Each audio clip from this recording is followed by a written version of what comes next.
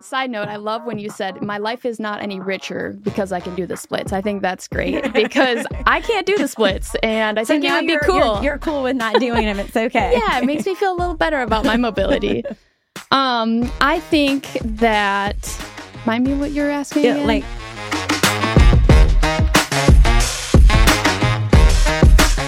You're listening to the Make It Train podcast with Jen and Sarah. Cross-conditioning training helps people move and feel better by focusing on functionality instead of performance. Hear their thoughts about training, running, health, and wellness as part of today's active lifestyle. Hi, it's Sarah Pay. I'm here with Jenna Crofts today, and I'm excited to bring you a conversation about stretching and mobility. For some of us, this is like the F word, and for others of us, this is like, oh, just love it.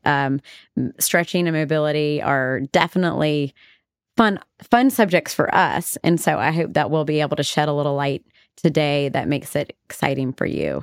So Jenna, let's talk about how we first came into connection. Kinetic Heights? I think so. Yes. Yeah. Probably about 7 years ago. Jamie brought you. Yep. My cousin Jamie brought me. She said, come find this cool workout and try it. And I loved it. And I've been with Sarah ever since. And now I'm at cross conditioning training with Jen. And as most of you listening to this, love this gym just as much as I do. Well, I think it's interesting because when I first met you, you were an athletic conditioning coach at the at a school. Yep.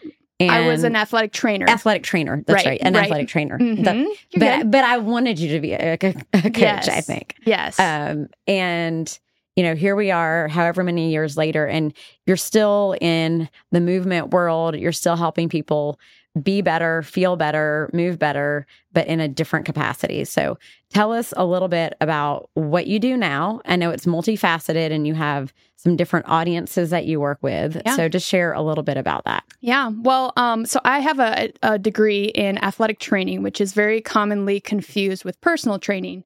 You would find the normal athletic trainer on a sports field working with athletes of the team, whether that's working them through injuries or treating them emergency-wise. And I've just always loved athletics and anatomy. So I have recently moved away from the high school setting, which is where the normal, athletic trainers are found. And I started my own job, on my own, I should say, business. So I provide athletic training services to everybody. What I noticed at the high school was all these athletes are benefiting from my knowledge. And what about their parents or their grandparents? Maybe somebody that doesn't even work out, but lives their life with pain daily based on maybe their work setup, or maybe they have a lot of stress in their life, you name it. So I now provide athletic training services, mostly like assisted stretching. I do dry needling, cupping, basic rehab with kind of the general population. So how does that look different than what you might get when you go to see a physical therapist or a chiropractor? Yeah, I get that question a lot. How do you differ from a physical therapist or a chiropractor? And the general answer is we just have different ways that we're educated. So a physical therapist will have a doctorate degree. I only have a bachelor's degree. And they're obviously trained chiropractors as well, kind of to manipulate, maybe to work more with like stroke patients or maybe in a hospital setting, where athletic training is simply just athletes, anatomy, physiology, any kind of injury or emergency care as well. Although we're very similar, we work well together. So right. A lot of my services that I provide, my clients will, go to the chiropractor as well, and they work really well in conjunction with other healthcare professionals. Right. So you have another facet of what you do that I find a little interesting, and I think our audience might as well. Tell us a little bit about your work with the NBA. Yeah. So kind of fell into a position a couple of years ago, I guess like 3 or 4 seasons now, where there was some need for athletic trainers in the NBA setting, working with the NBA staff, referees, officials, whatever you want to call it, So I provide care for every home game, the Hornets home games, and there's athletic trainers like me all across the country that take care of the referees. Of course, people have that dream job of, oh, I want to work with an NBA team someday, or with LeBron, or who, what have you. I work with the people that are not liked on the court. So it's really interesting, but I don't necessarily follow the NBA. Obviously, they're very important to the game. And I focus more on the physiology, maybe what muscles they are working that need to be stretched before the game. But it's been really cool to kind of watch or see that side of the game. My friends and family laugh at me because when I watch NBA games, I don't watch the players. You're watching the refs. I'm watching the referees. I love it. And, hey, there's my friend, so-and-so. I don't really pay attention, to anything else but the people in red or in black and white. So it's a fun little side gig for me. But I will say, similar to my business, everyone can benefit from athletic training, from stretching. And I think that it's really cool to be able to obviously say, ooh, I work with the NBA, but also provide those services that maybe they didn't have in the past. They didn't have access to it. So it's been really, really gratifying. Another question for you. I remember back when I was coaching and I would offer some yoga classes. Mm-hmm. And I had very few people who took the strength and conditioning classes who wanted to take the yoga classes. But the same people who were not willing to sign up for yoga were the very first people who would sign up for your stretch sessions. Because remember, I would bring you in some days to offer, we would do back-to-back stretch sessions. Let's talk a little bit about the difference between like manual stretching, hands-on stretching, and yoga, or stretching yourself. And the differences, the benefits of one over the other. Yeah, I mean, similar to back in those days when I would come in and what we would do for you all listening is we would offer stretch sessions like I do now as my business.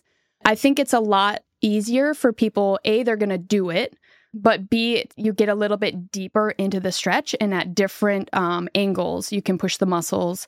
You can also do static stretching, so holding for 30 seconds versus PNF stretching, which is kind of like a push-pull to activate the muscle a little bit more to get a deeper range of motion. So I think it's so attractive to people because they feel good after we stretch and they're actually going to do it. So I think, and I'm sure a lot of you can agree, that stretching, at the end of the class, you just want to run out of here, get to your normal day business. But it's the most important part of the workout is the stretching at the last 5 minutes. You stretch for 5 minutes. Right. Yeah, we try to do about 5 minutes. With that being said, there's different kinds of stretching. There's static, which is holding for 30 seconds. There's PNF, which is kind of a push-pull. In yoga, you would do like a half lift when you're in the forward fold position. Yes. And then there's also ballistic and dynamic as well. I don't know if I said that already. Yeah. So ideally, before a workout, you're going to do the dynamic warm-up, right? Dynamic is like high knees, Frankenstein kicks, butt kickers, you name it. That is more effective in warming up the muscles before a workout. And then after a workout is better to do static stretching. Right. So that's the holds for 30 seconds. So the dynamic stretching serves to really bring blood flow to the muscles, right? Yep. And then the static stretching is where you're going to increase your ROM, or your range of motion. Correct. And what about ballistic stretching? We don't really see that very, very often. Yeah.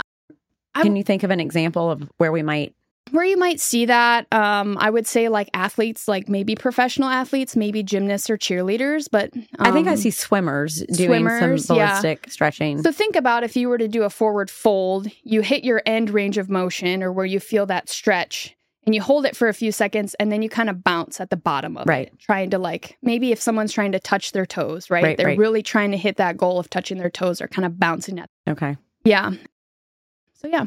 So we've got these different types of stretches, and one is not better than the other. They just serve different purposes, right? Yes, correct. And then when we go into the static stretching, we have active and passive stretching. And I think this can be really confusing for people.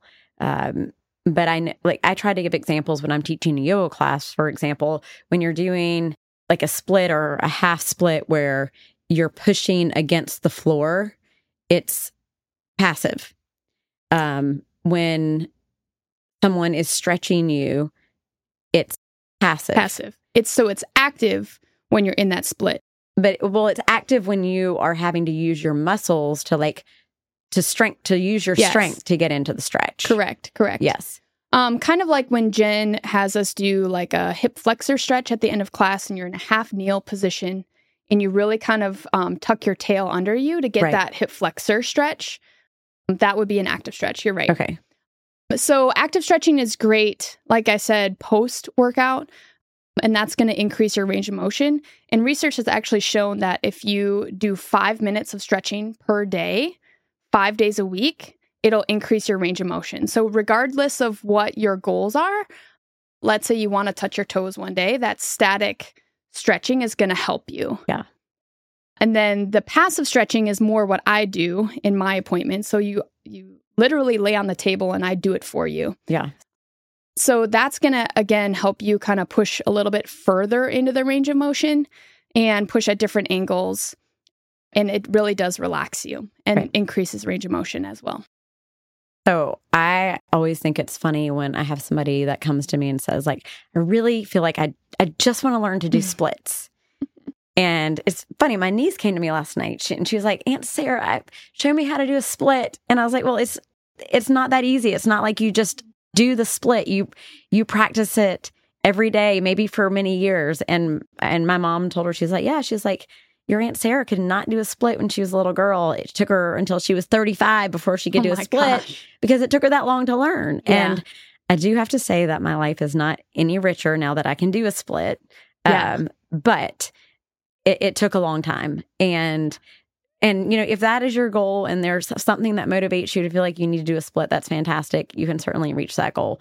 But what are some more, I don't want to say dignified goals or reasons to want to stretch, but things that just like help us in our day-to-day life? Like where do people run into issues when they lack mobility or range of motion? Yeah, I get that question a lot, actually. And side note, I love when you said, my life is not any richer because I can do the splits. I think that's great because I can't do the splits. And I think now cool. You're cool with not doing them. It's okay. Yeah, it makes me feel a little better about my mobility.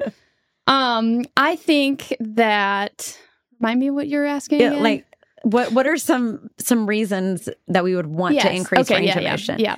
So I see a lot of people, like I said, athletes or non-athletes, but a lot of people work at a desk, right? So they have that low back pain. Maybe they have neck pain. Maybe they have shoulder pain. So I think stretching motivates them thinking, okay, if I stretch for 5 minutes a day, or maybe it's less than that, or if I work out, that movement is going to help me live pain-free. I have a lot of people that say maybe they have young kids and they want to get on the ground and play with their kids. Well, I can't get down there effectively. Or maybe it's grandchildren. Who knows? But basically, you don't want to limit your life. So it's going to increase your range of motion, obviously. It's going to increase or improve your performance. And then another big one that people don't always click. Stretching is going to decrease or prevent injuries. Yes, okay? Absolutely. So if your hamstrings are the proper length, if they're super, flexible, whatever, you're not going to pull it when you're running hurdles or maybe, if you step off a curb the wrong way. And then another good thing that stretching does is it improves balance as well. You always challenge us in our balance on Fridays usually. And it relieves a lot of stress. So we live in a go, go, go world, right? We have multiple things coming at us in multiple directions. So if you eliminate that and just be quiet for a second and pause and stretch, you will feel a lot better. It actually activates the parasympathetic nervous system, if you're familiar with that at all. Yes. And I think it's really great for us as athletes and movers to recognize places where our sympathetic nervous system is kind of taking over and active, and then when the parasympathetic takes over.